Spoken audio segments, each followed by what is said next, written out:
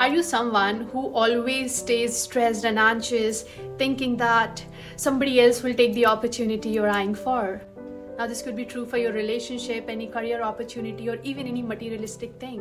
What if someone else takes it, what I want for myself? Well, I can relate with this feeling so strongly because I've spent years and years being stressed all the time thinking, oh, what if someone else takes what I want for myself? But here's something powerful, and that has changed my mindset completely. It has brought me so much of calmness. So this super powerful line is, it says, if something belongs to you, nobody can take it from you. So what if someone has seen it first? So what if someone has touched that thing first? So what if you're standing last in the queue? Thousands of people will see it, but because it belongs to you, you the one who will get it.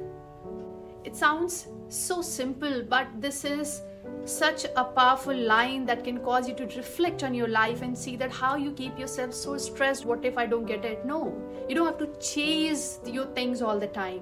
Having said that, that doesn't mean that you have to stop putting in your effort and just sit in the comfort of your couch. No, you have to keep doing your work.